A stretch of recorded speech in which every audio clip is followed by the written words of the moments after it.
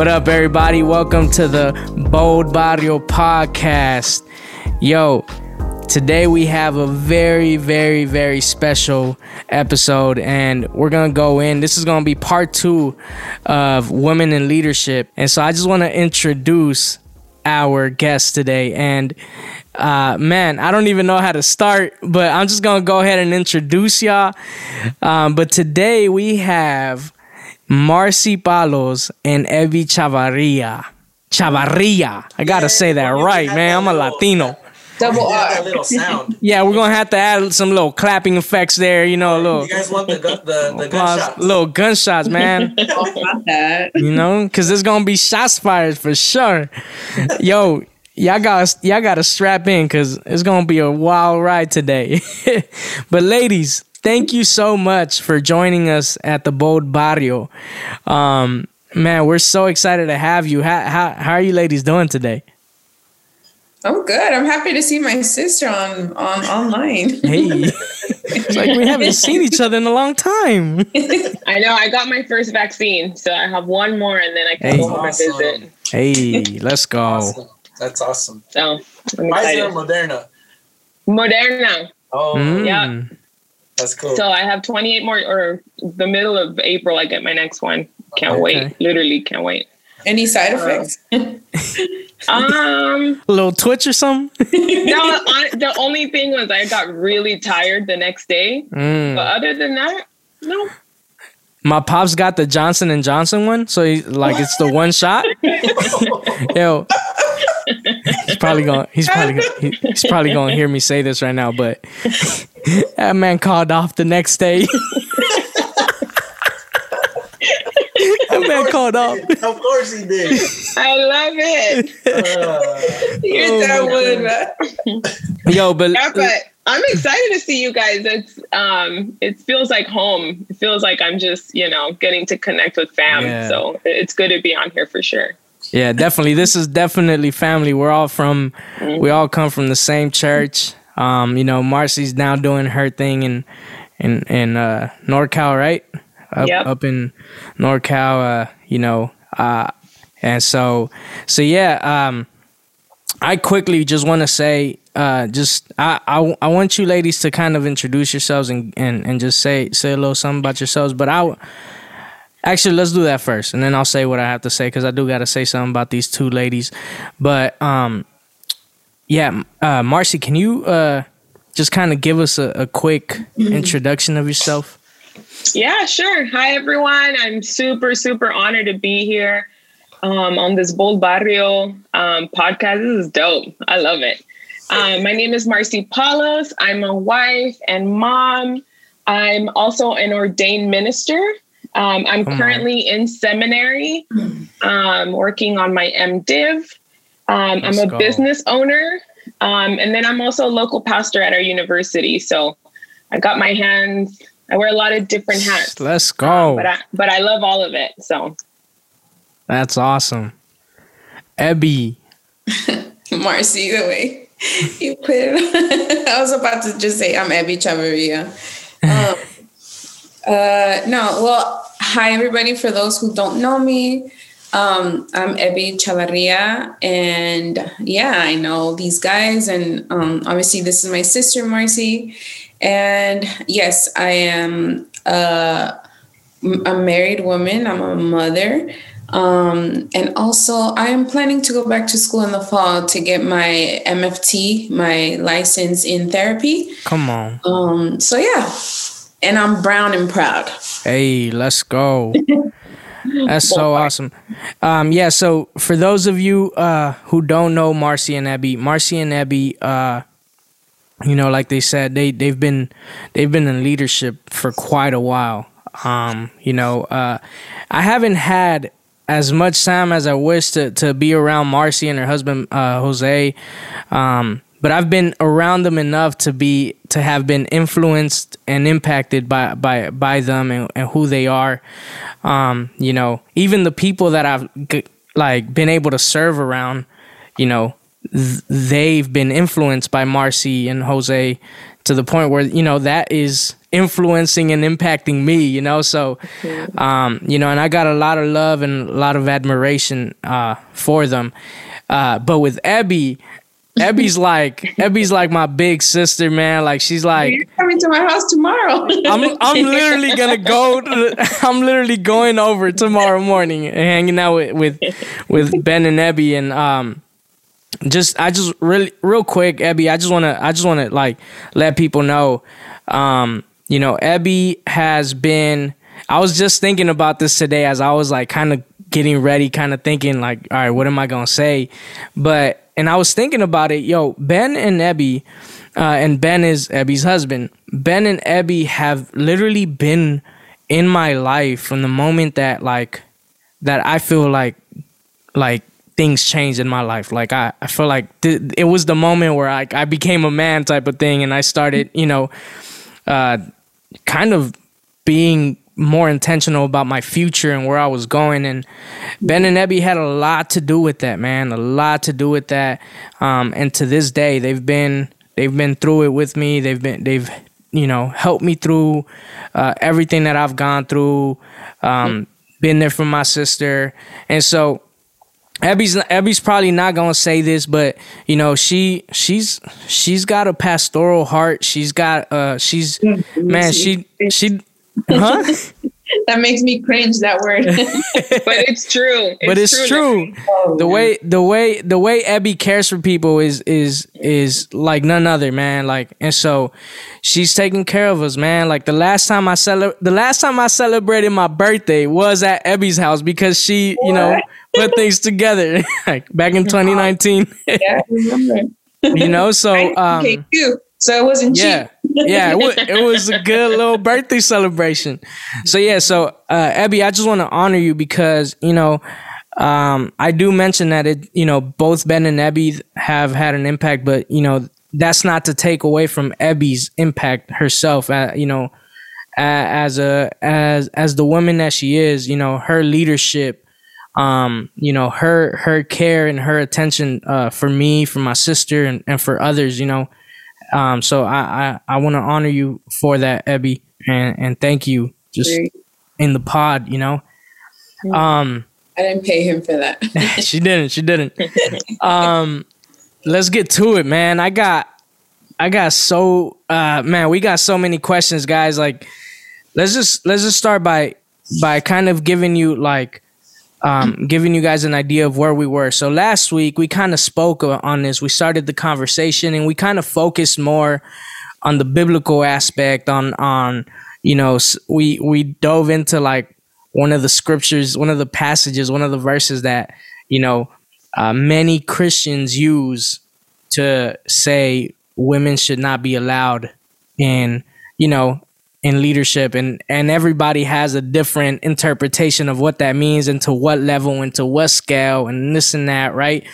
And so, you know, it's still a topic that is debated, that is talked about, that is, you know, that certain leaders are struggling with. And I know this because I watched the video earlier this year, like, you know, that had just released this year about, you know, with Christian leaders kind of struggling and wrestling with that. So this is the reality that we live in.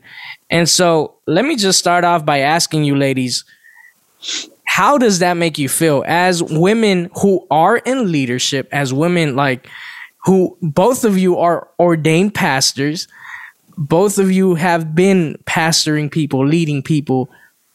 How does that make you feel? The fact that this is a debate. I feel like that's a loaded question. Coming in hot from the beginning. I feel like that's going to be a question that there's never going to be a right or wrong answer. I think it's going to be like one of those questions that people are like, who was born first, the chicken or the egg, right? It's always going to be up for debate. It's a joke, but it's the truth. Yeah. And I feel like it's that conversation, along with a lot of other conversations, are just the gray part in our face, right? It's the gray part of Jesus is not physically here right now where he's hopping on Zoom and telling us like what's the right answer, right? A lot of it is up for interpretation, and I think if you were to ask me 5 or 10 years ago, I think I would have been like this young, zealous, like I'm coming after them, like they're tripping, blah, blah, blah. I think now at this point, I'm in a space of my job isn't to convince everyone. Like I know what I'm called to do, and I know what God's called me to do. And so that's what I'm going to do. I'm staying in my lane. I'm going to have the conversations with the people that I have in my space, and if they're not in my space, then I'm not going to go there. I just don't have it in me to go around in places that I'm not going to fight those people. So that's where I'm at. Yeah, I feel the same way too. I feel like now if I hear about that, like, and we're in 2021, it doesn't faze me anymore. I think like, the same thing with my sister. Like if it was like 10 years ago, I would be like, send me his link and I'm gonna DM him or email him. But now it doesn't faze me. I'm just like, I don't care. I don't care. Like this. Yeah. The gospel. I don't care. I mean, I could hear about it. And like, if I really have the time and the energy, I'll be like, why? I wonder why he thinks like that, because I don't want everyone to think like me. I just think we just got to respect each other. But when I hear stuff like that, me too, I went online and, try to, dust off some biblical verses about women in leadership. But like, you could just tell there were some articles that were written less than 2 years ago that were talking about why women shouldn't. And I was just like, to me, it's like, anyways, it doesn't faze me no more. It doesn't bug me no more. Yeah, me too. I'm right there with you, Ebs. Like, I'm not going to die on that hill. I'm just not. I'd rather use that time and energy on people and other spaces that have a value for it.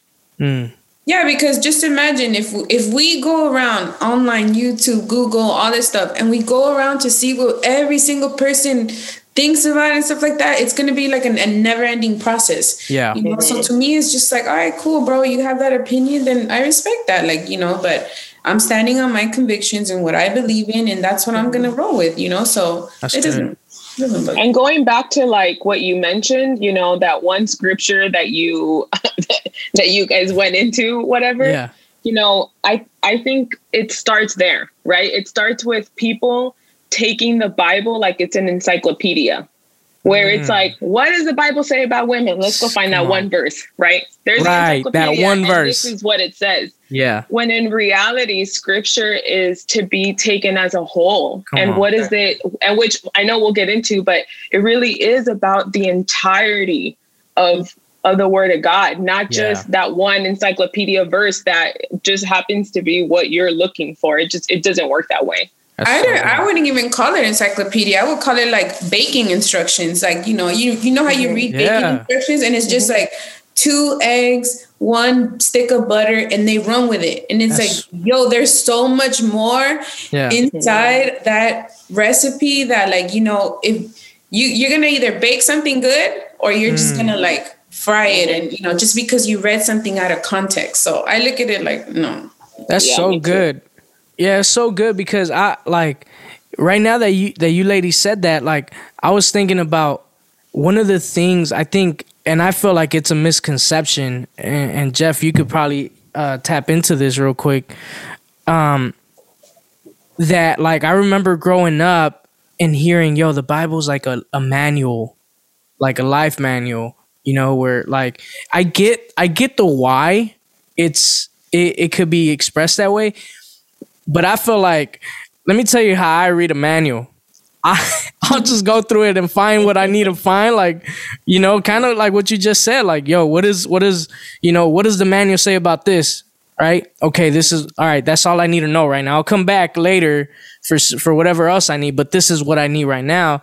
And you're so right. You miss so much of the Bible. You miss, we talked about this last week, the women that were apostles, that were deacons, that were big time leaders, the women that were the first ones to share the news of the resurrection of Jesus, which is the reason for Christianity. Like, you know what I'm saying? So you I mean, it comes up so many times, Larry. Like, right? you know, I think about like, what do our generation do? Google or Alexa, right? Alexa, what does the Bible say about women? Yeah. Of course that verse is going to come out because Alexa don't give a crap. Like, she's just going to give you what the first thing comes up. But that's just not, even a believer. That's not the truth. She's not even a believer. That just, it's just, it doesn't work that way. You know what I'm saying? Like, Alexa, what is God? And she's like, what God? And I was like, you know what? I'm done with you.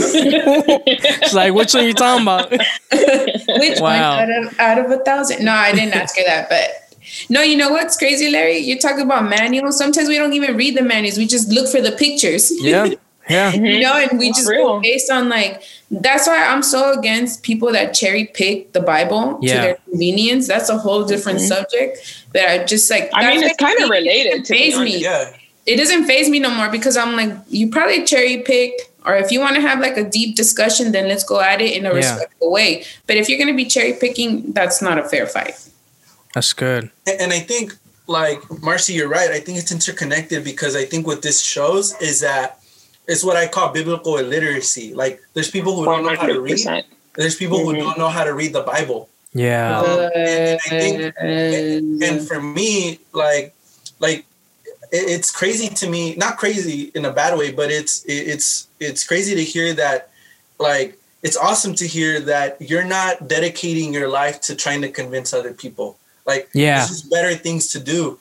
But for example, like, and I think as a man, I have the responsibility, not only as a man, but as somebody whose goal is to read scripture well and read it faithfully. It's my responsibility to teach people, especially the people that I pastor, that there's a right way to read scripture. I'm not here to teach the whole world. Like you said, I'm not here to convince everybody, but if you're in my church and God has entrusted me to lead you, I'm gonna try to model to you and show you how to read scripture well. And that means, like you said, reading the scripture as a whole, from Genesis to Revelation, not just going and building a whole doctrine or theology off of one little like word, you know? And that's what happens, right? That's what happens. You know, we have entire seminaries, you know, going back to school, you know, I had, that was something that has been in my heart. Like, okay, I think it's time for me to go back to seminary. I'm like, all right, Lord, what does that look like? And the first thing I did was, what are the schools that I'm not going to? Are the ones that have a theology that women don't belong in leadership? Because there are those institutions that are like, you belong in the nursery, right? Which there's nothing wrong with the nursery, but I'm not called to the nursery or kids ministry. Exactly. And so, I mean, we'll get into that, but you know, if you go, I feel like a big part of this too is, it starts in Genesis, you know, when God, the word Adam actually means human. So when God talks about, when scripture talks about Genesis and he's talking about creating Adam, what he's really talking about is creating human. And so when the word is talking about God is going to create someone that's going to help Adam, he's really talking about a suitable helper. Yeah. It doesn't mean it just. Yeah. It ain't an assistant. The truth is that no, it's not. Right. It's not, because and you know, if you think about even like the character of God, which is my favorite part about him, the character of God isn't just masculine. Come on. The character of God comes in two spaces, which is the masculinity of it and the feminine part of him, because that's what makes him whole. Because our society works in men and female, we just automatically made him into our picture, into a man. But he's not, he doesn't have a sex. He's not a man or a woman. Yeah. He really does have both traits, right? He has the masculinity part and he also has the feminine part, that's why the Bible talks about, like, you know, the desire of Jesus is to marry his bride, right? Because it creates one. And I mean, I love talking about this stuff. This is like my heart. Which, by the way, guys. Hey, come on. What up, Palos? Hey, Palos, you're up next, bro. They say you're up next. Let's go, baby. Let's go. We're here for it. And you know, like, Let's go. Barrio what? Bold Barrio, bro. Bold Barrio. Bold. You not Barrio. dope? All right, I'm busy. I'm working. I love you. Marcy, like you say something really interesting, and because like you look at the worship of some of our churches, and the way we refer to God is always as Father, which is not wrong. Scripture refers to God as Father, but you read the Psalms and you even read some of the Gospels, like, and there's this reference to God as Mother, or that God, or where God is described as a hen, right? Who is looking to care for her little chicks, and I feel like there's almost like this fear of talking about God that way. Wow. And we don't see it in our liturgy. We don't see it in our worship. When we pray, we don't talk about God as Mother. And so I find what you say really interesting. I did want to say something, and you mentioned how a lot of times when we'll talk about Adam as a man. And this is something that I have a problem with, because you'll hear certain preachers and they'll describe that word help, and they'll say the woman was created to be Adam's help. Ayuda idónea. Yeah. Exactly. Yeah. Yo, real quick. I don't even know what the second part means. I don't even know what. I haven't heard that word. Ideal. I think it's ideal, right? Yo, real quick, check this out. I kid you not. So, during high school, there was a time where I went to a small church with my parents in Pasadena, the most legalistic church you could think of. All right, the pastor would constantly say this: "Tienes que buscarte una ayuda idónea, no una demonia." Oh my God! He would always say that. Now for y'all non-Spanish speaking people, this is what that means. He would say, you have to look for an ideal helper, not a demon.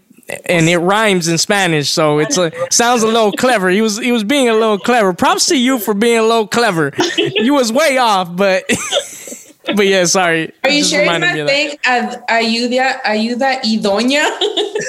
Ayuda y la doña. That would be, See, that would be more right, because she's la doña, Doña has power. Yeah. That's true. That's true. But what I was getting at was, like, you'll hear these pastors describe Eve as the ideal help or helper, and then they'll say things like, and that's the word that is used for God. And then so the woman has to be to the man what God is to the man. But my problem with that interpretation is that it still relegates the woman it still relegates Eve as simply a helper. Right. And I see the effects of that in ministry, where there'll be people, not just women, but men, there'll be people who they think their sole calling is to get married. Like, that's all they look forward to. Like, I just want to get married, and I just want to find my ideal helper. I just want to find somebody to walk with me in ministry and do this. And which is the truth is probably sex, right? That's really like the main reason why they want to. Yeah, and it's the truth. Facts. And my problem with that is that it doesn't give, that kind of interpretation doesn't give Eve this independence that she should have, this independence in a way from, or maybe not independence, but interdependence, where it's not like my sole purpose is to just help you. Like the woman, Eve has her own calling as well, a calling shared with Adam. I mean, it's not hierarchical in a way where Adam does it first and then Eve comes to help. But it's this commission, right? Where it's this partnering. And I don't like, a lot of times they'll use the Adam and Eve image as a way to describe marriage, but I don't really see it that way. I see it more as it could be used that way. I don't think it's wrong, but I see it more as humanity, all of humanity, co-laboring together. Yeah, it's more than just the marriage. It's bigger than that. It's men and women from different places co-laboring together. Not because I need a helper or you need a helper, but it's because this is what we're called to. And to be honest with you, just when it comes to science, humanity would end if women weren't around. Yeah. That's just the truth. Yeah. It's the truth. If we weren't around, you guys would be, that's it. Yeah. Right? There would just be I wouldn't be here. La doña. We need la doña, you know? I did a little bit of homework when we were talking, and I was reading that the Hebrew word for helper is Ezer Kenegdo. Sorry, I have a Latino accent. But that actually translates into helper, or it translates into a strength equal to. Mm-hmm. And that Hebrew word is used more than 20 times in the Old Testament. So the same word that is used for a strength equal to describe Eve is also used 20 times in the Old Testament for other areas. And so what?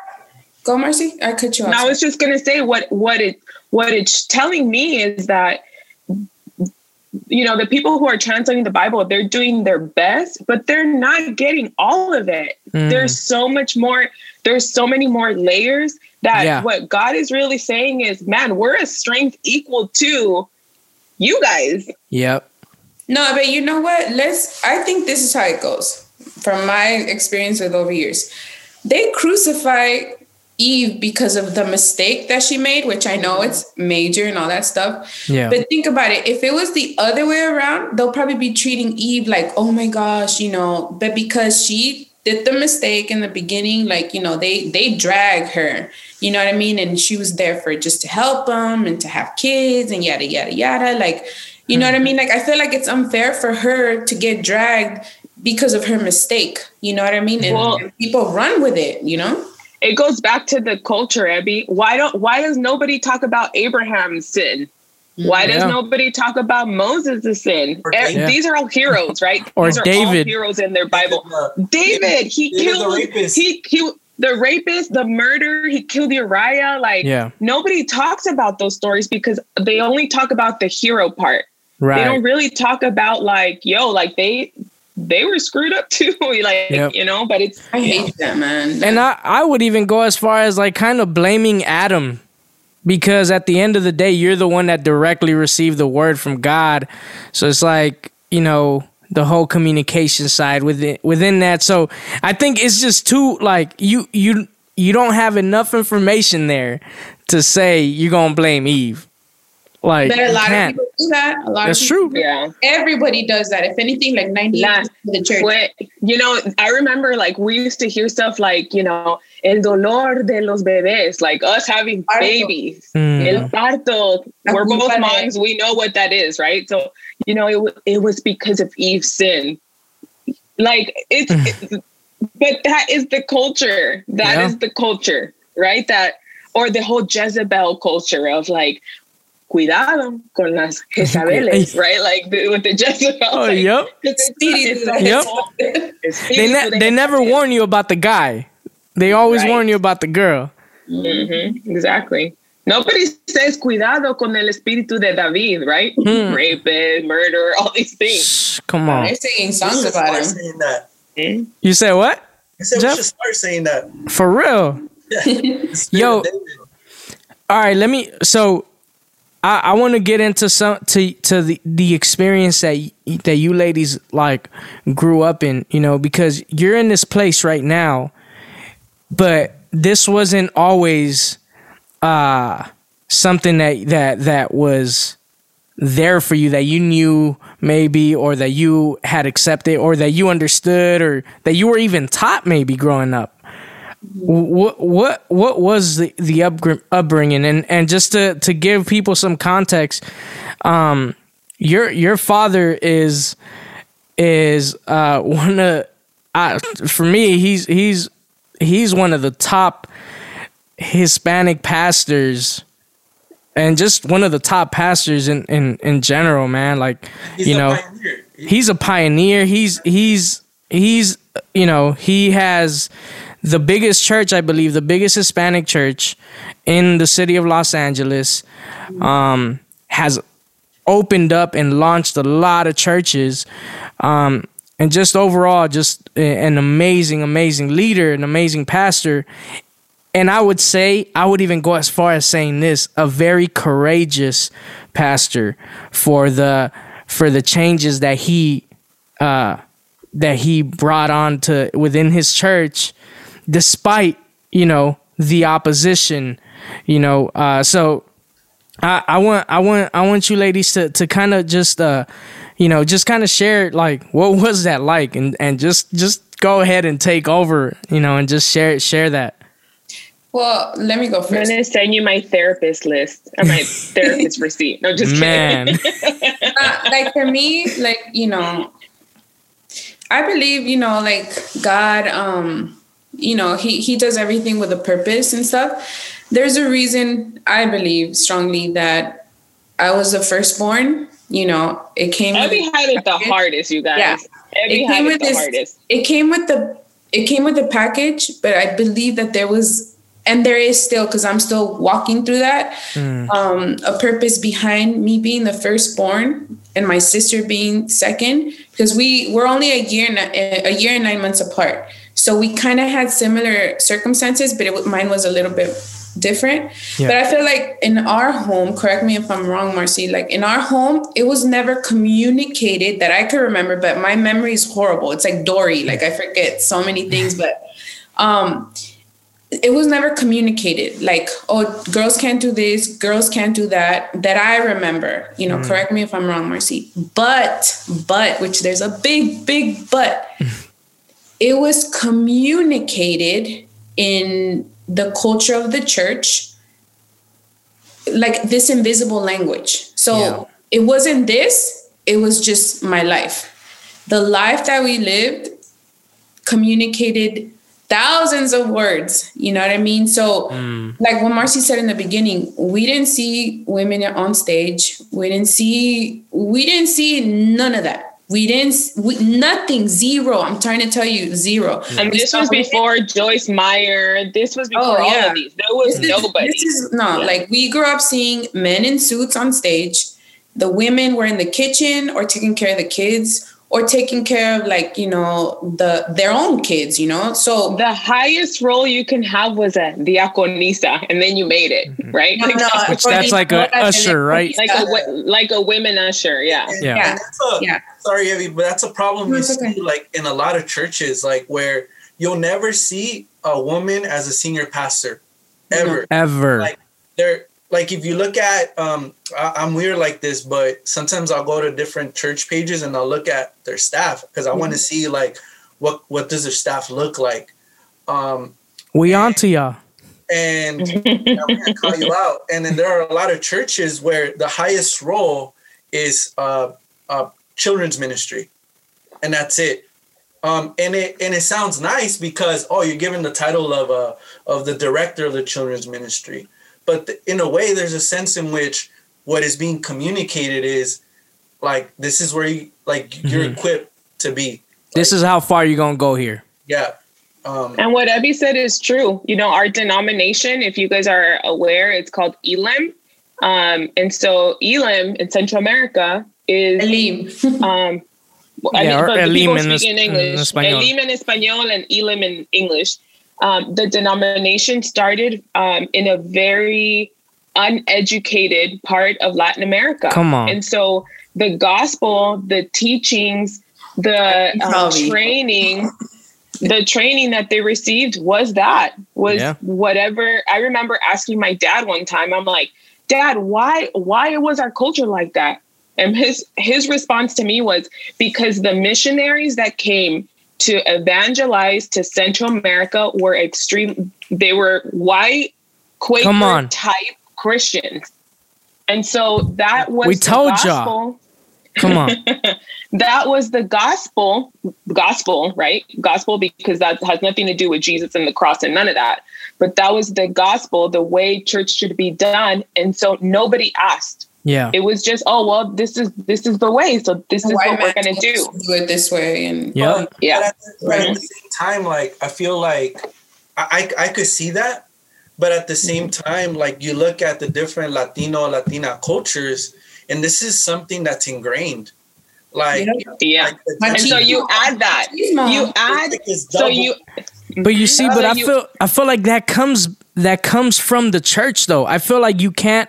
I find it hard to separate it because it goes back all the way back to the colonizing, the colonization, where you get this culture coming in, this culture that brought this from that biblical perspective, and then you get all this time. You see that, you know, the Catholic Church, where, you know, which is what we're talking about. You probably didn't hear them saying women can't do this and do that so explicitly, but it was implied within the organization structure, within the structures in society.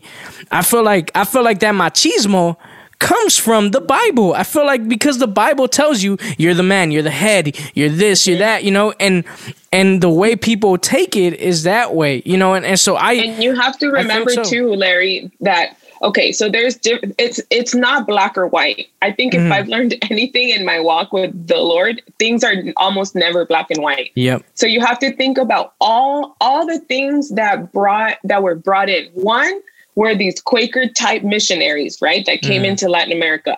Two is culturally, and that's just because we're Latinos, culturally, we have a very machista culture. It's just, that's the way it is. And then next, I would say, when Spain conquered North and South and Central America, what did they bring? They brought Catholicism, and in Catholicism, there are no women priests. There are only males who are priests. And no, I mean, Jose just corrected me. He's like, Spain didn't conquer the United States, but they did conquer parts of California, Central and South America. Yeah. That's why we speak Spanish, right? And so when you bring these different elements together, you'll start noticing little things that you see in the Catholic Church. You'll see them in Latino churches. Yep. Why? Because culturally, a lot of us are culturally Catholic, and then we became culturally Christian. And so we've brought in a lot of the traditions of, you know, why do we have this like this? I mean, don't get me wrong. Like, I know my dad is a godly man, but sometimes people have him like almost like a priest, and it's like, he's not a priest. Like, he's a man of God. He loves God, but he's a guy, you know. Yeah. But we have this like type of culture that we were all ingrained by generations, because whether our family, you know, we're half Guatemalan, half Central American. My husband's Mexican. Like, most of us come from this culture that have been generationally Catholic. Yeah. And so when we all got saved, when our families got saved, it was the mix of the two cultures, plus adding on top of that machismo. Yeah. And so we're slowly like detangling ourselves from what we were fed. Because why? What's happening now? Now we're getting educated, and we're learning, and we're asking questions. And so we're slowly detangling what we were fed and told as uneducated people. And now we have the tools to be like, that doesn't sound right. What really happened there? Asking the right questions as to, I'm not doing that, because that actually doesn't connect to the God I know. The God I know isn't going to treat women differently than men, right? Because we know God's character. You know, the God I know isn't going to, you know, make someone bigger than Jesus, or, you know, the God I know is about, his character is good. It's not condemning all the time. And so a lot of our ability to know God now is the unlearning of so much that we were fed into. Because I remember growing up, I never read the Bible. First of all, it was in Spanish. I didn't know what the heck it was saying. You know, and then on top of that, they gave us La Reina Valera. It's like the King James in Spanish. Vosotros. Like, We had no clue what it was. And we went up to Precious Moments Bible. Oh yeah, we had Precious Moments Bibles from the Christian bookstore. And so you have to remember, we had no clue what any of this means. But what happens when you become educated and you start reading scripture for yourself and you start reading it in a version that you actually understand? You start asking questions like, wait a minute. You told me I'm supposed to do this, this, and that. That doesn't say none of that here. Mm-hmm.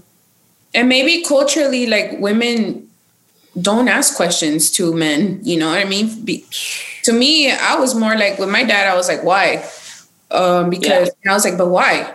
You know, why can't I wear pants? Why can't I do this? Why can't I was just so like, why? Yeah, everyone. If I'm gonna do something, you gotta tell me why I'm gonna do it. You know, and we would bump heads, like, you know, a lot. And I remember I would say, like, you know, you're being strict with me, and I know you're not gonna be strict with my siblings, yada yada yada. But I didn't want to do stuff. I got to the point at a certain age, I wasn't gonna do anything because they're telling me because I said so. I mean, it's different if I'm living in his house. But more like biblical stuff, I was more like, why? Why can't I do this? Why can't I do that? And I feel like a lot of women maybe they're scared of their husbands. Maybe they're scared of the pastor. Maybe I feel like you could still do that, but with respect, you know? Yeah.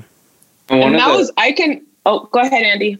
Yeah, sorry. One of the biggest issues I see is the fact that being educated and asking questions is like a betrayal of the tradition. Like, how dare you stand up to the tradition? And then their questions are like, well, like, why is it that women can't have positions like this? And their answer is because it's always been like that. Yeah. And that's one of the biggest issues, not even in like talking like within the church, but in the Latin culture, like generally speaking, it's been engraved that it's tradition, it's culture for women to be like put down, for women to not hold a position of power. And that education that now is accessible to women is what changed everything. Because back then, like in the Bible, like when you put yourself in the Bible, traditionally, historically, women didn't have that access. So just the priest did. Exactly. And like, and if you put yourself in that and you're just drawing just single text from that historical book, then you're going to bring that history with it. So like you're bringing that, even the bad part in it, where you're like, we're holding ourselves to that verse and that verse only. And then you erase like everything that happened in the Bible. And and growing up in it, so close to the way you two did, you guys are like, you guys got to see it firsthand. And you guys got to see it evolve into this like. We saw it all. You guys. Of course, to tell you. Yeah. I would say another thing that I would add, Andy, is two things. One, a huge revolution happened when Bibles were available to people, and they weren't just available to priests, right? So that was the first thing, because people are now reading their own things, right? And then the second thing that I would add would be, part of the reason why these leaders or certain people or even men in our culture like have this like, well, it's always been that way, or that type of attitude. Honestly, it's rooted in fear, because that's where the control comes from. Yeah. Control comes from fear. Why? Because when you're afraid when people have knowledge gives them power, right? And so if they're empowered, what are they going to do? Are they going to start asking me questions? Are they going to be afraid of are they going to ask about why we did all the things that we did? And that is one thing I would say about my dad was, I think because he grew up with strong women in his life, his mom and his grandma, he never, from what I remember as a kid, outside of the church world, he made me feel like I can do anything I want. He never made me feel like, mija, tú vas a ser una esposa solamente y tener hijos. Like, no. Like I felt like he was like, I mean, like he encouraged us to play basketball. He encouraged us to like go after, you're going to college, mija, you're going to university. I almost felt like they gave us that permission of feeling like if you want, like, you don't need a man. Like, it's awesome that you're going to get married and we want you to get married, but you also will have your own like professional life. And that is one thing I can give, like, my dad was like, he did empower us in that. When it came to the church, no. And I understand why. And I'm not excusing him at all, but I know that was the upbringing and the denomination rules. That's all he knew. He was under that. But what leadership. happened? He was under that leadership. So what happens when you raise up two very vocal and strong teenage women, me and Abby, right? And so, first of all, Abby was like the outspoken, I'm going to say it how it is. Todavía. Todavía. Vieran qué difícil.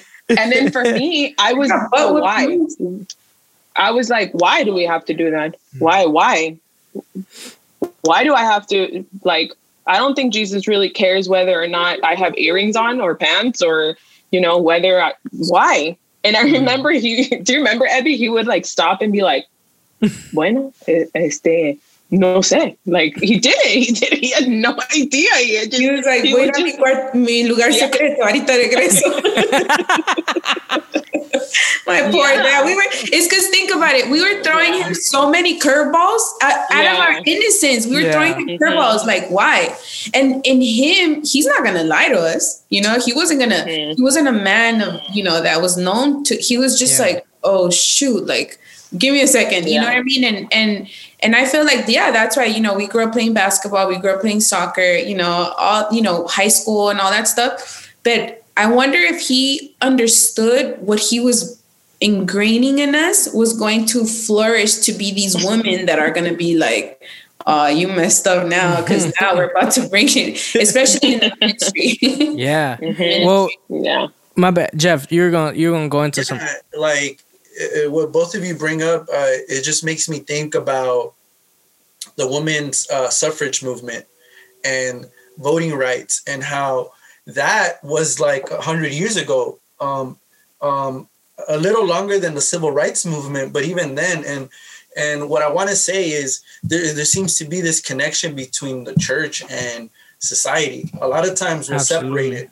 We'll say things like, we need to separate it. They don't connect. And I feel like your curiosity, like you're growing up in a culture where everything's questioned. Like in our culture, we live in this culture of suspicion, where we're questioning everything.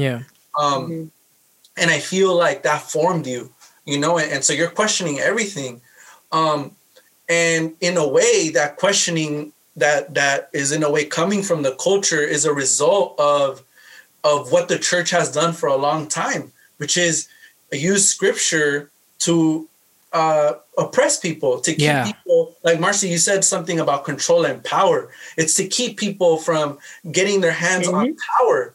Like again, like a lot of our conversations have to do with that, about empowering people and giving people the power, right, to do what God has called them to do. And some of our conversations have been about how the early the founding fathers used scripture to, not only them, but the people who helped them use scripture to justify slavery, right? And they knew the truth. They knew the truth, but they would still use it in a way. They would manipulate it in a way where they would keep people from having power. And I think it's the same thing with women.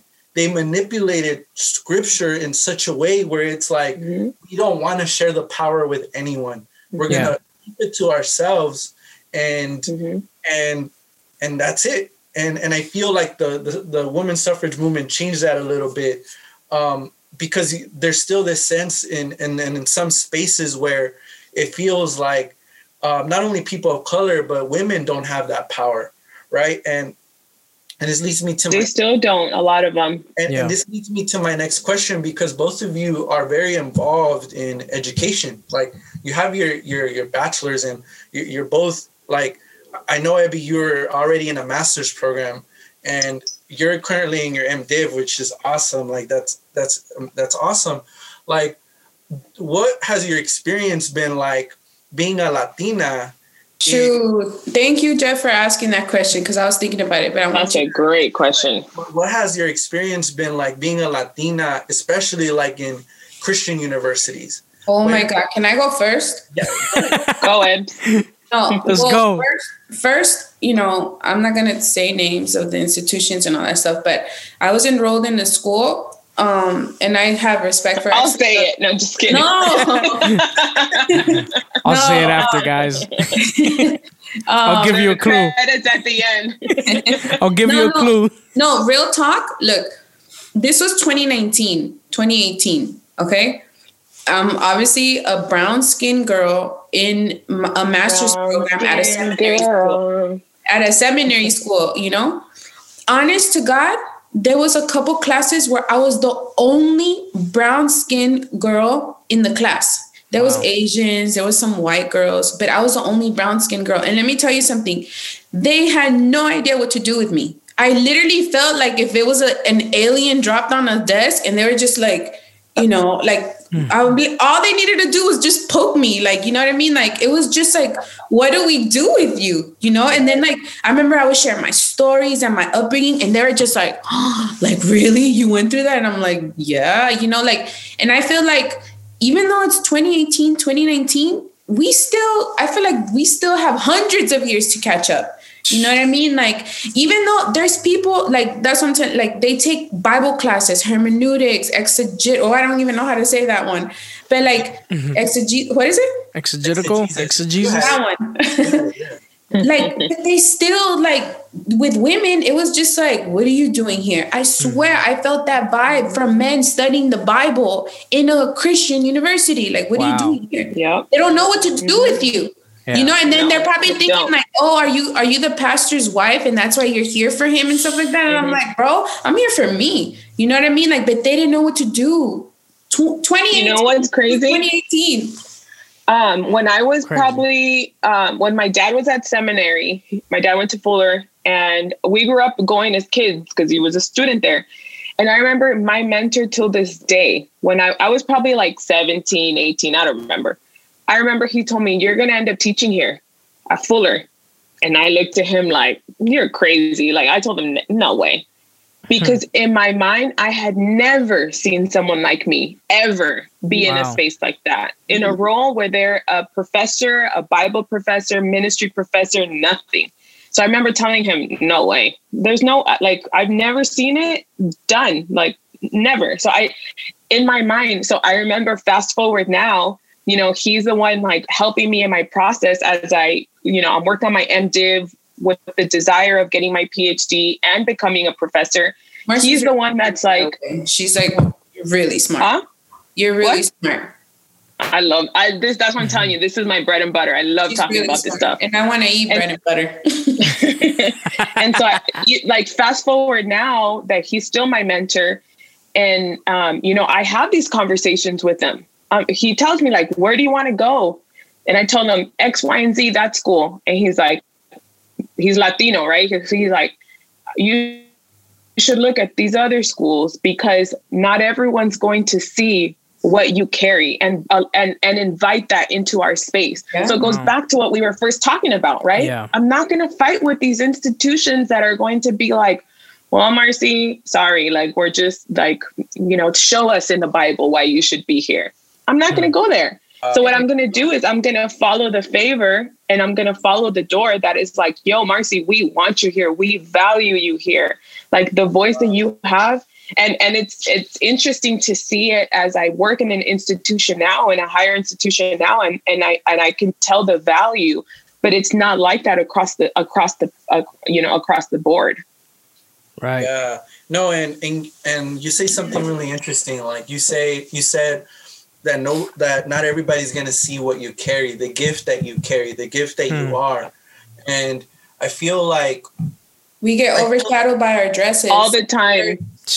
Wow. As soon as they see us as women or with our kids or our husbands, oh, she's the wife. I always tell Jose, like, when Biden won the presidency and it said, President Biden, and then his wife covered the Mrs. and said, doctor. I told Jose, I'm like, that's going to be us one day. Like Mr. Palos and Dr. Paulos, because and he's like, heck yeah, babe. Like Jose is with it. Like he's like, yes, because for him it's an honor. Like it's not a fear to have a woman that's strong. There's no insecurity there. No, he's like, yes, let's do this thing, right? Yeah, now that you're bringing that up, like I feel like churches, pastors, we need to do a better job on how we disciple men. Because if there's a lot of men in these Christian institutions who don't know that a woman could be in a seminary because they're being called by God and are assuming that they're a pastor's wife, that means that there's some sense of insecurity there. There's some, and I feel like that comes down to discipleship. Like it comes down to a man not knowing who they are in God, being threatened by women who are powerful, by women who are holding positions of power. Yeah. And you know what, Jeff, with that, like, because I'm speaking based on my experience, I was in the class and honestly, they didn't intimidate me. You know what I mean? Because I could have been intimidated. What am I doing here? Yeah, they're staring at me because I'm a girl. What, you know, to me, it was more like, what are you looking at? Like, you know what I mean? Like I had that attitude. So I feel like that fuels me. You know what I mean? Like that doesn't discourage me. Like, yeah, you're right. I should be at home making dinner. No, like, you know what I mean? I'm going to show you. Like, yeah. Like, and I feel like there's a lot of women that are discouraged by that, by the looks, by the, you know, in a class of 30, there's only 2 women. And I just want to encourage whoever's listening, like, show up to the class, show up to school, show up, you know what I mean? Like, I'm not saying the change and stuff like that, but it's like, no, like, I feel like the church has silenced women for so many years. And I feel like now that new generation of girls, we're speaking up. You know what I mean? Like, you know, now I was just gonna say, like, going, like, this stuff just, like, I love, like, Jeff, what you were talking about, the whole discipleship thing, you know, even like that message of, you know, when you seek your wife, seek someone who is meek and, you know, like quiet and blah, blah, blah. Basic submissive. Like, basically what they're saying is, don't get a strong woman because you can't control her. That's basically what you're communicating. But the truth is, again, God's truth, right? The truth is that, like, it takes a strong, confident man to marry a strong, confident woman. Let me tell you, our husbands are no punks. Like, both of our husbands, they're not punks. Like, if you meet our husbands, like, they carry their own weight. Yeah. But they also, like, are like, they aren't intimidated with us carrying our own weight. That's good. And a lot of it comes from, like, the discipleship of man. Like, you're a strong man. There's power in being married and coming together with a strong woman. Come on. Yeah, because if God wouldn't want us to be like that, why did he make me with my temperamento? Exactly. You know what I mean? Like, I look at it like, God, whatever's in my DNA, with my Salvadoran Guatemalan side, you made me a certain way. Why didn't you make me like meek and like calladita? Which that's cool. There's women like that. Like, I love that, you know? And I'm not like that, you know? Yeah. And the problem I see there, sorry, Larry, is that... How do you see with what? Sorry. Sorry. Oh, okay. The problem Cuidado. is that the way both of you are talking about it, it's that meek is being used to describe women when we read it, it's not just for women, it's for men and women. Come on. There's big brothers out there too. Trust me.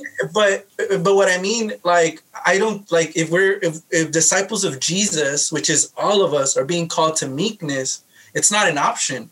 Yeah. Because women or men, it's something that we're all called to. Yeah. And I think the problem is where pastors or leaders will say, like you mentioned, look for a woman annoying. Look for a woman manipulate. Yeah. Or even that word submissive, like it'll be used for women only. When we read in Ephesians, is submit to one another. Yes. Come on. God. Jeff, do you know how many times people have told me that wives should be submissive to their husbands? And I don't know if you guys have seen that meme, like okay, and then what, Linda? Like, I look at it like, read a little bit more down, and it says to each other. Yep. But I feel like people are so basic sometimes that they just stop there, and it's like, no, there's way more. That whole Google answer. Yep, and I don't think it's that they're basic. I think they just don't want to keep reading. You know, laziness? It's insecurity. No, it's insecurity. It's fear, and it's this oppressive. It's almost this. It comes down to men trying to play God and men trying to be over others. That's what it comes down to, because, and you see it throughout history. You know, Jeff mentioned the whole slavery thing. It's this oppressive Christianity, and we're seeing it today with these, and it's not every conservative. I'm not going to generalize, but many of the conservatives that I know personally have been speaking ill about even going to school, like going to seminary, because these seminaries are teaching these things, and it's so this progressive thing and all this and that, radicalizing people, right? And I think that's your way of masking how you really feel. You're insecure that there's these colored people getting educated, that there's these women getting educated, and they stepping into what God has called them to be and what God has called them to do. You know what I'm saying? That Salvi energy's coming out, Ebby. I'm embarrassing my sister. You know what I'm saying? So I think it 100%, Larry. And look, you gotta get with the program, because now, and here's the problem that if you notice, a lot of people are leaving the church, a lot of people are leaving their faith, and it comes down to it's because they've probably been in their faith, they've probably been taught this certain way, and it's like, you can't do this, you can't do that, you got to go about this, you got to go about that. And now these kids that have grown up in that type of Christianity, they're growing up and they're starting to ask questions. Now here comes the thing that I've realized, because I feel like I see that with you, and I feel like I experienced that myself, that at 16 I started asking questions. I started questioning that pastor that I'm telling you from Pasadena. He caused me to question God. El hermanito, el siervo. He made me question my faith. He made me question God. Like, is this really God? Like, you were asking him that? No. I was asking myself that. And it caused me to start doing my own research. At 16 years old, I was like, yo, I got like this. There's no way this can be God. The problem is not everybody takes that route. There's others that end up just, yo, if this is God, I want nothing to do with it. But I'm going to challenge you on something, Larry. Even those people, I believe that God's goodness is so good that even when they leave, God will find them wherever they are, because at the end of the day, they are his children. And if I know anything about the character of God, he does not dispose of his kids. He allows them, you know, that's one thing that I challenge like other pastors that I meet with. And I'm like, why are you afraid of these questions? Why are you afraid of the hot topics? Do you really think it scares God that much? Do you think God is afraid by the question these young people have? No, it's you who's afraid. Yep. And if God is the true God, then he's above and beyond that. And he will remain God. Mm-hmm. Exactly. Yeah. And so that is like when I feel like I live by that truth of like, when I see people that I grew up with and walked away with the faith, I'm like, dude, God loves you, man. No matter wherever you go, no matter how dark that place is where you'll go, he'll find you because he loves you. Yeah. It's not some cheesy thing. It's just the truth. Yeah. I did want to mention something, and it was somehow connected to what you were saying, and the reason why I think it's so important to talk about this, and it's because, exactly, like you were talking about people leaving because of the way. The truth is that leadership nowadays, we're in a leadership crisis, from government to churches. If the pandemic revealed anything, it's that we don't have good leadership across the board. And I think that's why people... AKA the last president. Exactly. AKA Trump. Just going. AKA. And all of y'all. Exactly. I'm playing. And then I feel like when it comes to people leaving the church because of that, you can't blame them. Like, you're not gonna, if you sense, people are not dumb. If people sense a leadership crisis, especially the young people that are coming up, they're gonna leave. They're gonna bounce. Yep. And that's why I don't blame them for leaving. But if you're a pastor or a leader, you need to take that seriously, because I take seriously the role of, if you're a pastor, God has entrusted people to your care. And if you're not caring for them well, like, you're going to be held accountable for that one way or another. And that's why I think this topic of women in leadership is so important, because when you look at the church, it's mostly composed of women. You go to Christian, it's insane, but like, for example, you go to some Christian universities, not necessarily seminaries. It's interesting, not seminaries, but Christian universities, and it's mostly women. It's mostly women. You look at, for example, the prison system, it's mostly men in prison. And what I'm trying to get at that is, if women are the ones composing our congregations, then we need to make sure that the women that are under the care of different pastors, they need to be empowered. They need to be shepherded, or they need to be pastored in a faithful way, you know? And I just wanted to point that out based off of that. Can I ask you guys a question? Like, you know, I know this is not my podcast, but Go for it. why, if you guys as men put yourselves in other men's shoes, does it just come down to that, like, insecurity for you to see a woman telling you what to do? Like, for example, I've led in our church, and, you know, like, or with Larry or, you know, Andy, and, you know, just obviously in a respectful way. But do you guys as men, like, real talk, do you guys as men sometimes be like, you know what I mean? Like, that kind of like, this chick telling me what to do. Like, is it something already in you guys that you guys are like, you know what I mean? Like, how does that wired that way? Yeah. Let me answer this, Larry, because I wanted to bring it up, and I'm really happy you asked that question, because I think it also has to do with your upbringing. Yes. I was raised by powerful women as well. Yeah. Where I was getting bossed around, like, I'm here to serve them, you know. I was getting disciplined by women, you know. And I think that, without me knowing it, unconsciously formed me. Yeah. In a way where it's insane, but I didn't decide. Well, I didn't start following Jesus until I was 17, 18. I remember. And I didn't know there was an issue with women in leadership until I started going to church. Wow. Outside of that, my teachers were women in school, in high school, in middle school. Again, like I said, the people who would discipline me at home, it was women. But then you go into the church and you start hearing about, oh yeah, that's not allowed. That's not allowed here. And I think it has to do with that. Like, I didn't grow up in the church. So I didn't get to experience that firsthand. Like, my mom has always been a leader. She's always been the leader of my household. I love that. And so I think that kind of formed me in a way where I'm not afraid of like seeming weak, which I don't think I seem weak if there's a powerful woman next to me.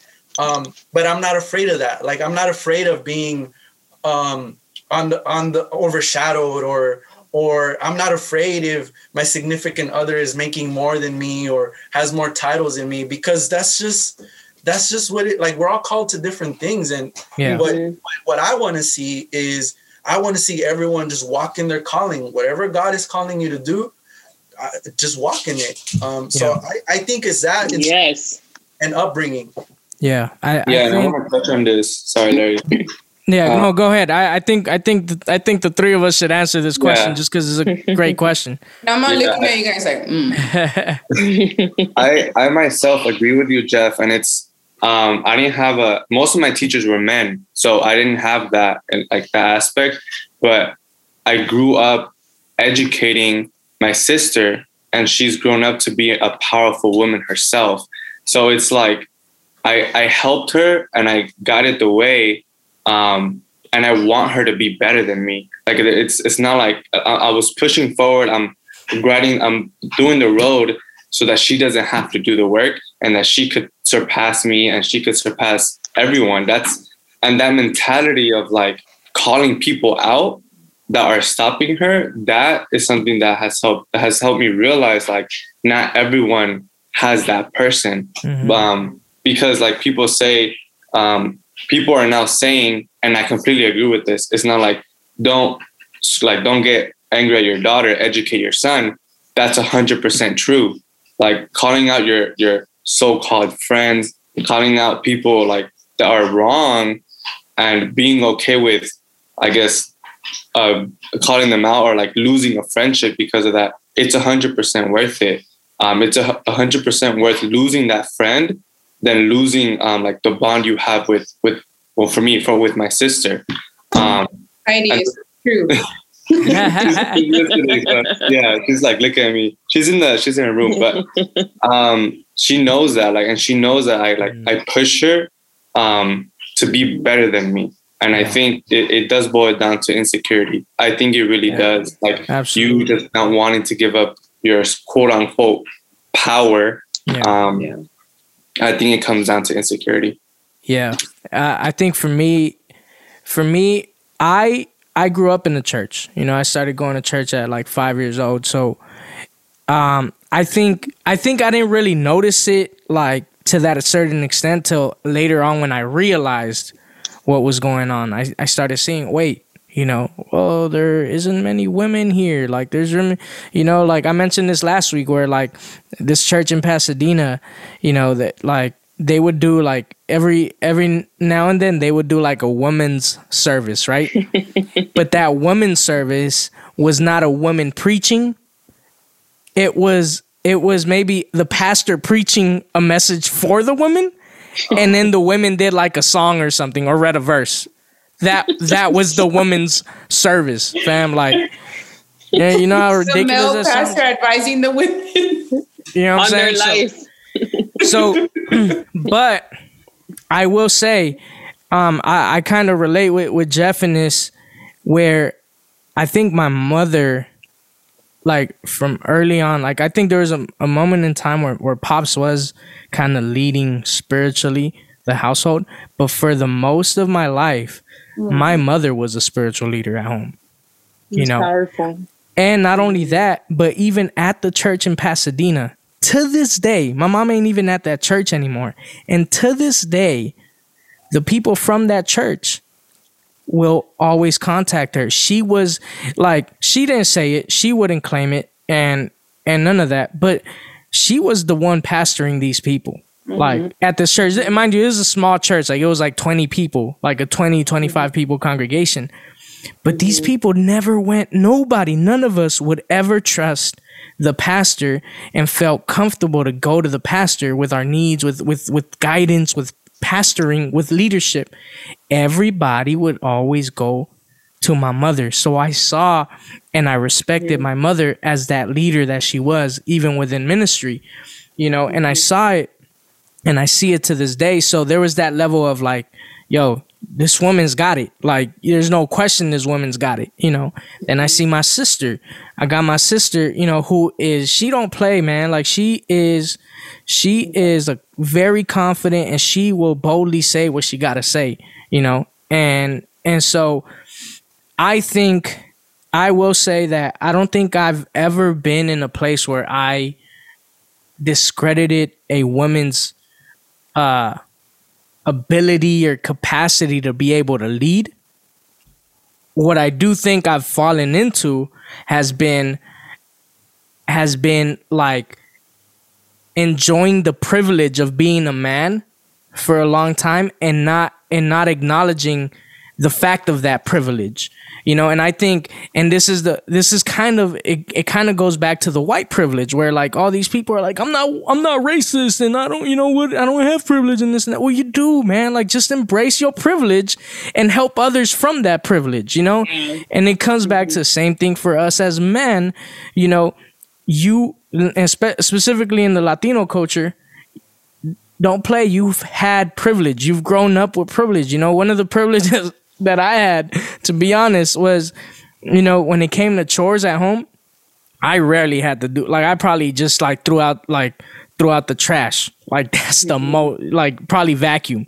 But doing the dishes, never really did the dishes. My sister, on the other hand, that's why your hands are so soft. Always. That's why my hands is like, you know, and look, and we're joking and all that, but it's the truth. It's not cool, man. Like, I'm not like, you know, it's the truth, and it's not cool and it's not okay, but that's the culture. You know, my parents come from Central America, and this is the culture. You know, I remember when my grandpa came the first time, you know, he came, he was like, he called me over to sit at the table, and I was gonna go get plates. I was about to serve him and all that, and he was like, "Hey, come sit with me."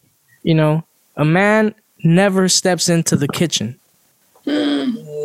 That's my grandfather. You know, that was my grandfather. That's what I was told as a child.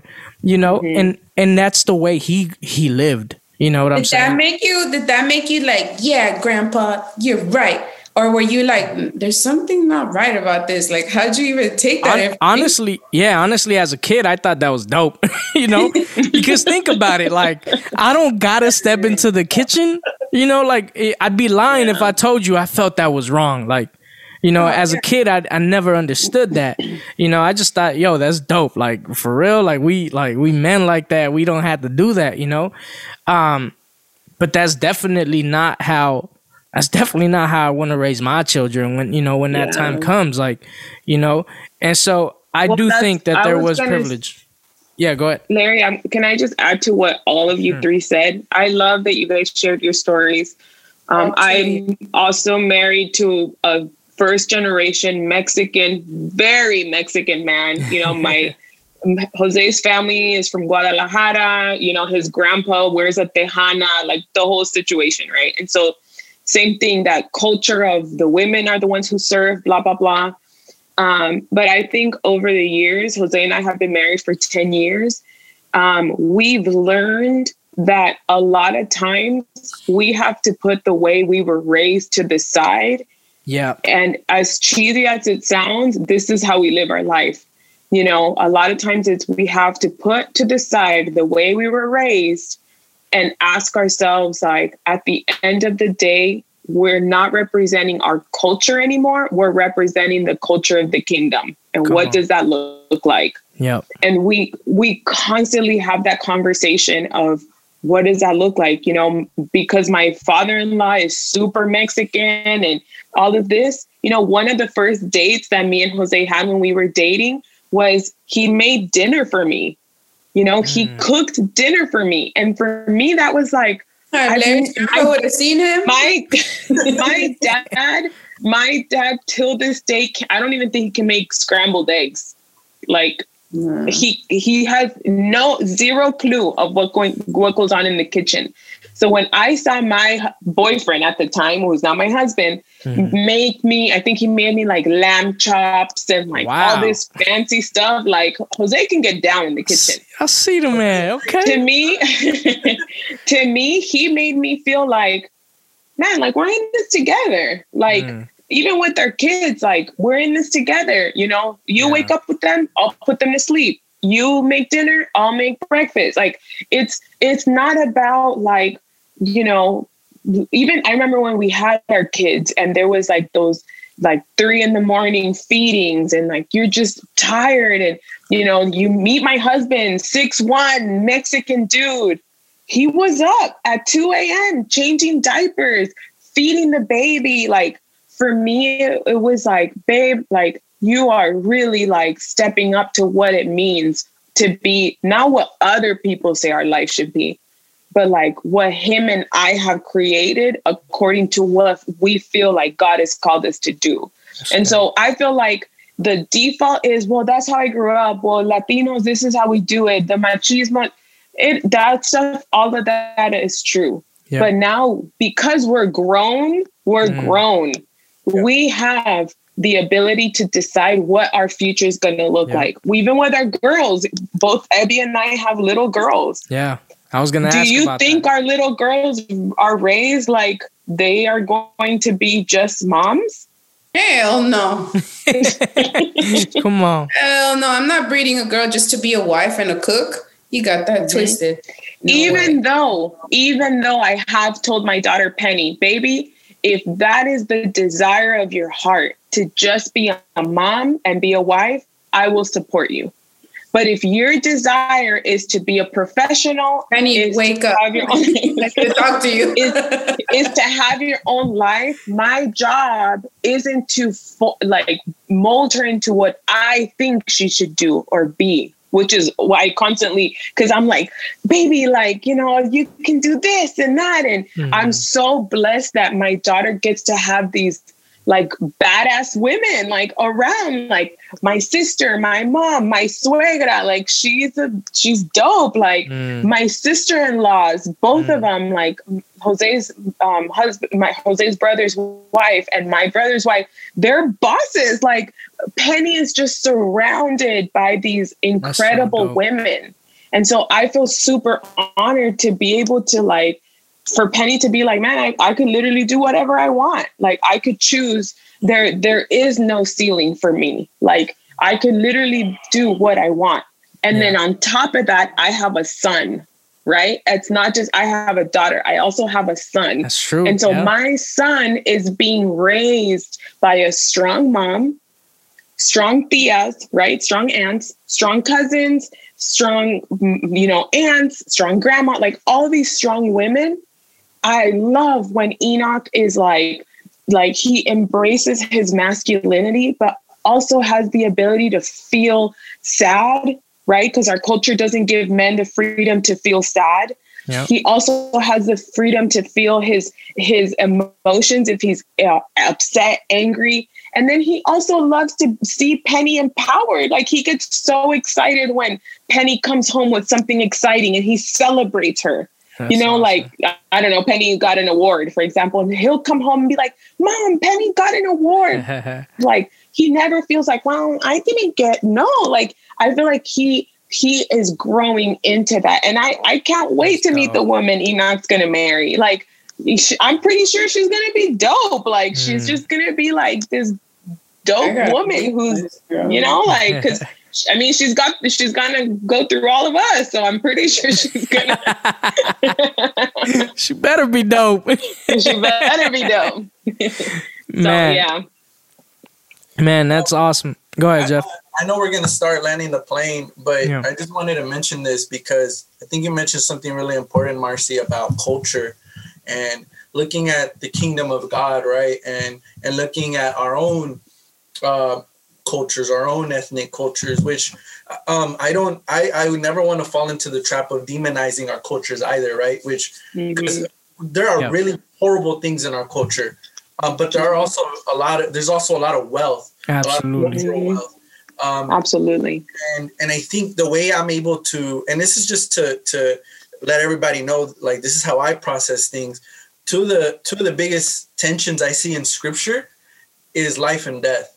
Like from Genesis to Revelation, it's about life and death. And so the way I kind of discern whether this is this is part of the kingdom, the reign of God, is what I'm about to do life-giving, or is it death-dealing? Because if it's life-giving, then this is God, because God is the giver of life. God is life.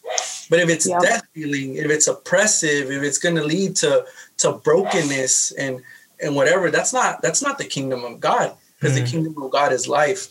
And so I think it's this beautiful image of the kingdom of God and the culture that comes with it, but our own cultural wealth and like forming this big life-giving like culture, That's good. I love that. I think one of the things that I mourn And I remember telling my dad this one time. I said, Dad, it makes me really sad that you, like us being so Latino, so Central American, the religious culture took so much from me. It took my ability to dance, right? Because music, like cumbia and salsa, merengue, like that is part of the richness of our culture. And we were robbed of that because of the culture that we were in. And I tell him, Dad, it makes me really sad that so much of my culture was taken from me in the name of Jesus when it had nothing to do with it. And so I believe God can redeem anything. Like, I feel like, I want to, Penny, like, she started asking about dancing folklorico. And I was like, man, God, like, if that's what it means, like, just watching my kids, like, redeem that part of my culture, like, I'm with it, God. Like, because I believe that is your character. Like, what the enemy, because, the enemy, he's not creative. He's going to take stuff that's already distorted and he's going to use it to his advantage, whatever. But I do believe that there is grace to be able to believe that he's going to restore so much that was lost. So much that was lost in our culture. I feel like our generation is going to take it back. So good. Like music, arts, culture, so many things that were taken from us in the name of Christianity. And what you just said, Jeff, like that is the absolute truth. And I also think, like, I feel like I see in social media, like, sparks of women that are outspoken, speaking up. And I feel like just any type of revolution or anything that has happened throughout history, there's people that, like, stand up, for voting rights, for all this stuff, even in the Bible. There's certain people that stand up and then people follow. So maybe there's girls that are not going to be the ones that are going to stand up, but best believe they're going to be encouraged when they see someone else do it. Yep. They'll probably do it in a low-key way. They'll probably do it in their own, like, simpler way, but they'll stand up. They'll stand up, like, because I remember there's times where, like, I mean, I'm very bold and stuff like that, but certain things that I say, like, women, like, are taken aback, but then you could tell they're kind of, like, motivated. Like, for example, it's like the typical thing. When you get married and you have kids, you're going to have a mom body. You know what I mean? And they, like, let themselves go. You know what I mean? And I'm one of them too, but then when they see, like, a mom working out, that she's a mom, she's a wife, she's, she's a student, she's an employee, all that stuff, that encourages them. Yeah. So I feel like you guys as men, like, when you guys see those sparks of women, like, it's not to downplay them and be like, girl, you're on something or you're doing too much. It's more, you guys need to encourage more of these conversations. That's good. You know what I mean? And I feel like that does say a lot if a man is insecure or not. Yeah. You know what I mean? Because I would rather have a man tell me, like, I don't think you should be leading, because I'll ask him, like, why?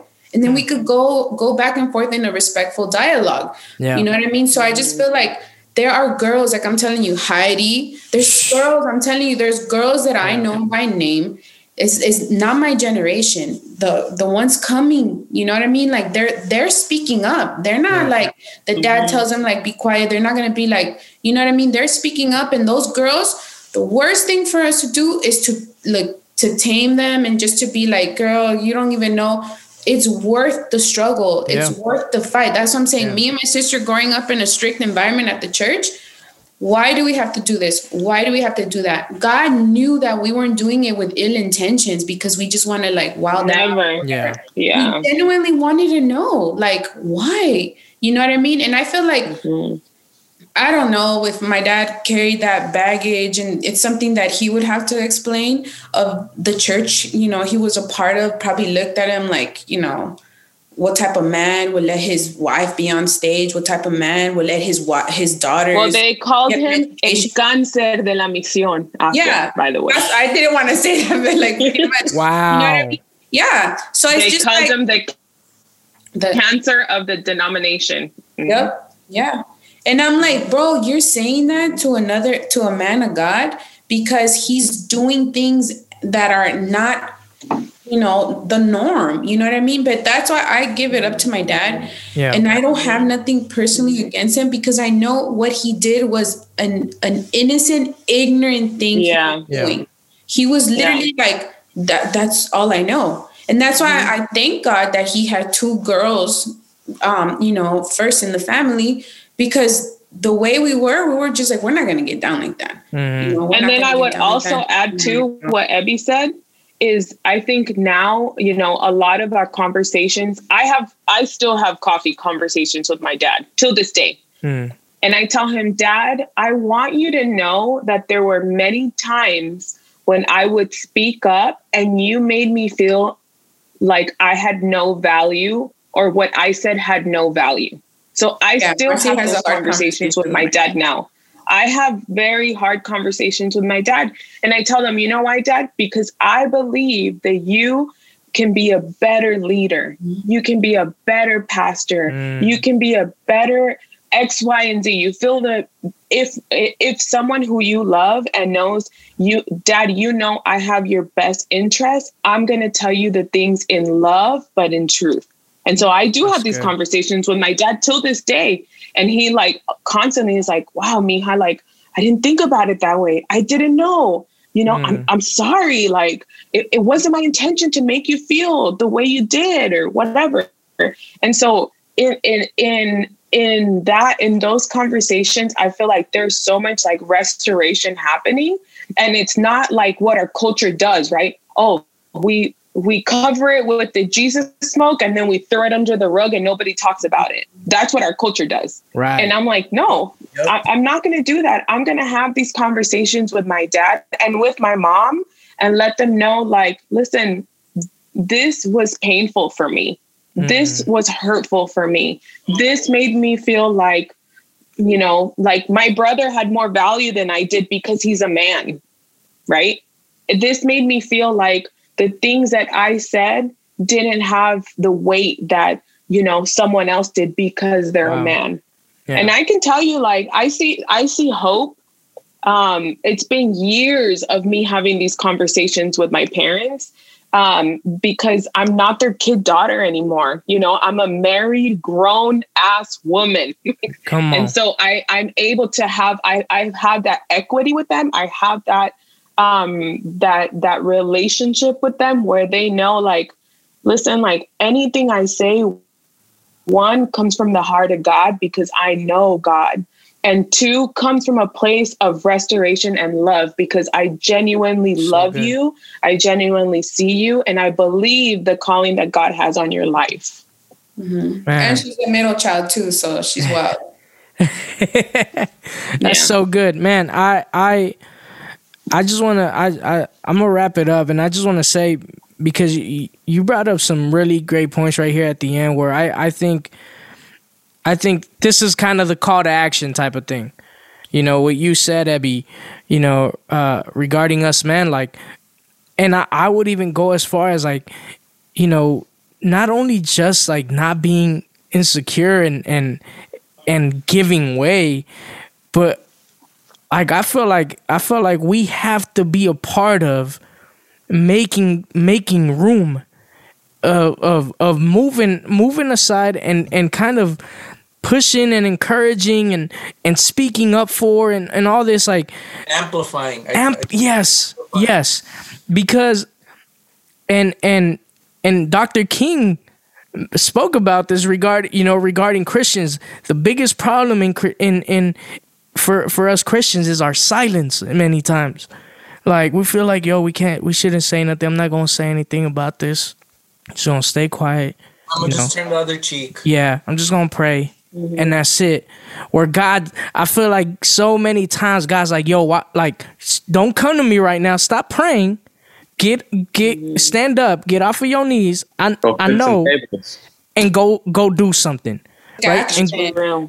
And go do something. So I think, because I feel you, Marcy, when you say, you're not going to go up there and put up and fight with somebody that, just doesn't see it that way, and I think you shouldn't have to. I think we should have to. I think us as men should start stepping up and start speaking up on this stuff.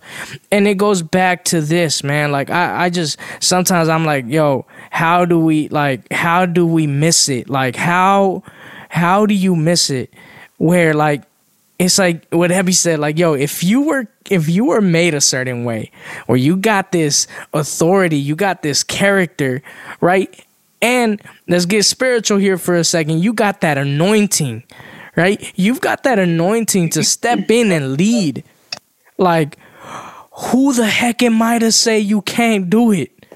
Like, who am I to say that? Like, we got to stop with that, man. Stop with that insecurity. Stop with that fear and embrace it and step into it and you got to make a way, and you got to, what Jeff said, man, amplify. I love that word.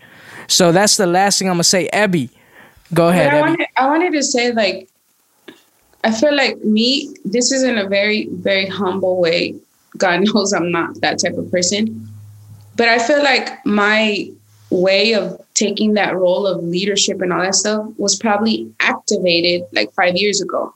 Imagine if it would have been activated 15 years ago.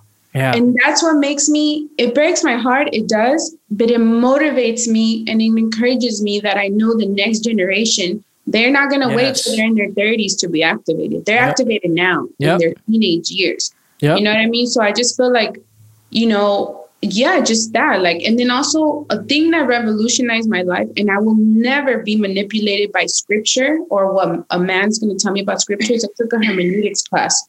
That class forever changed my life, because that took a verse and took it out of context and just dissected it, why it was said that. So I just want to encourage people that are listening, like, don't just read the Bible. Like, there's a saying that Ben's like, don't read the Bible, read the Bible. Like, really understand it. You know what I mean? Don't look at it like, oh, women be submissive. Like, really study what's the context behind it.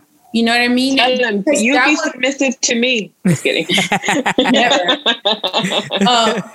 Because I feel like so many things could be saved, restored.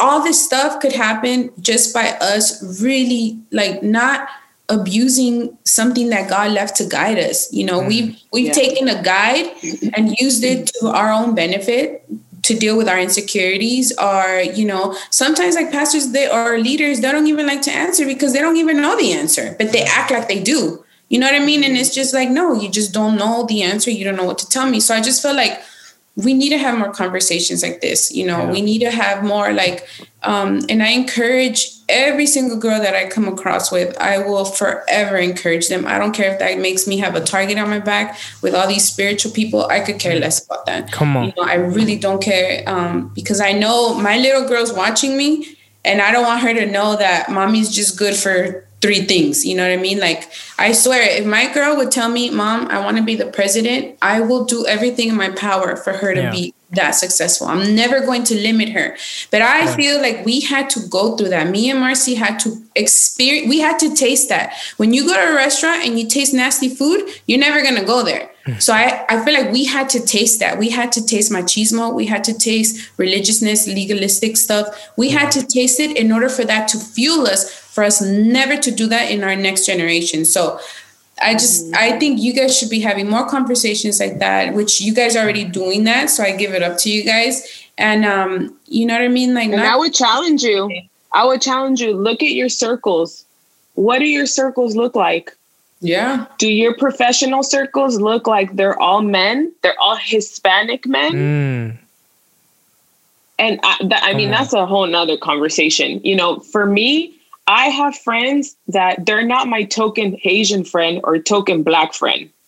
These have been my friends for years and years and years and years. Why? Because it's important for me to have people that celebrate, that represent the kingdom of God, and not in a weird way, but we're friends. Like, it's normal for, like, even us being in Little Reading, where it's mostly 90% white. It is normal for my kids to be in our house, and we have Asian kids, Black kids, white kids, Hispanic kids, because we are intentional about, like, bringing these people into our spaces. And so I would even encourage you listeners, like, who are your friends? Do all your friends look like you? Are all your friends guys or women? Are all your friends girls? Are all your friends Hispanic? What are your circles look like? and be intentional about being like, dang. Like, I remember when George Floyd was murdered on TV, I remember thinking like, oh my gosh, I've been about this forever, but I know there's still more I can do. And I went into my kids' books, and I remember looking at my kids' books, and I realized, oh my gosh, all of my kids' books are white kids and animals. And I remember thinking like, this is wrong. And that day, I went online and ordered all these books with all these different people, because even at that stage, we can start forming them. I know it's funny, but it's the truth. It's true. Like, we can start forming them. We can start giving them like the ability to. I asked Penny, like, I know who her friends are. Her friends are like different, because it's important for us that the people that we're surrounded with. That's why I challenge you, leaders that are on here listening, pastors, all of the people on this platform, like, take a step back and look at the people that surround you. Yeah. Do you have people that only think like you? Even in like in your views of God, do you only have people that think like you? Or do you have people who are going to stretch you and challenge you? It doesn't mean you have to agree with them, but that's part of this journey, right? So is like having people who have different views. Because at the end of the day, like, man, I'm gonna get in trouble for this, but I always tell Jose, like, I feel like we're gonna see like surprises in heaven. Yep. Yep. And you know what? I believe that, Larry. Like, let's say if there's a dude listening and he's like, well, I'm not the outspoken type, I'm not the yada yada. You could do the simplest thing. Next time you're at a family gathering, go serve yourself your plate.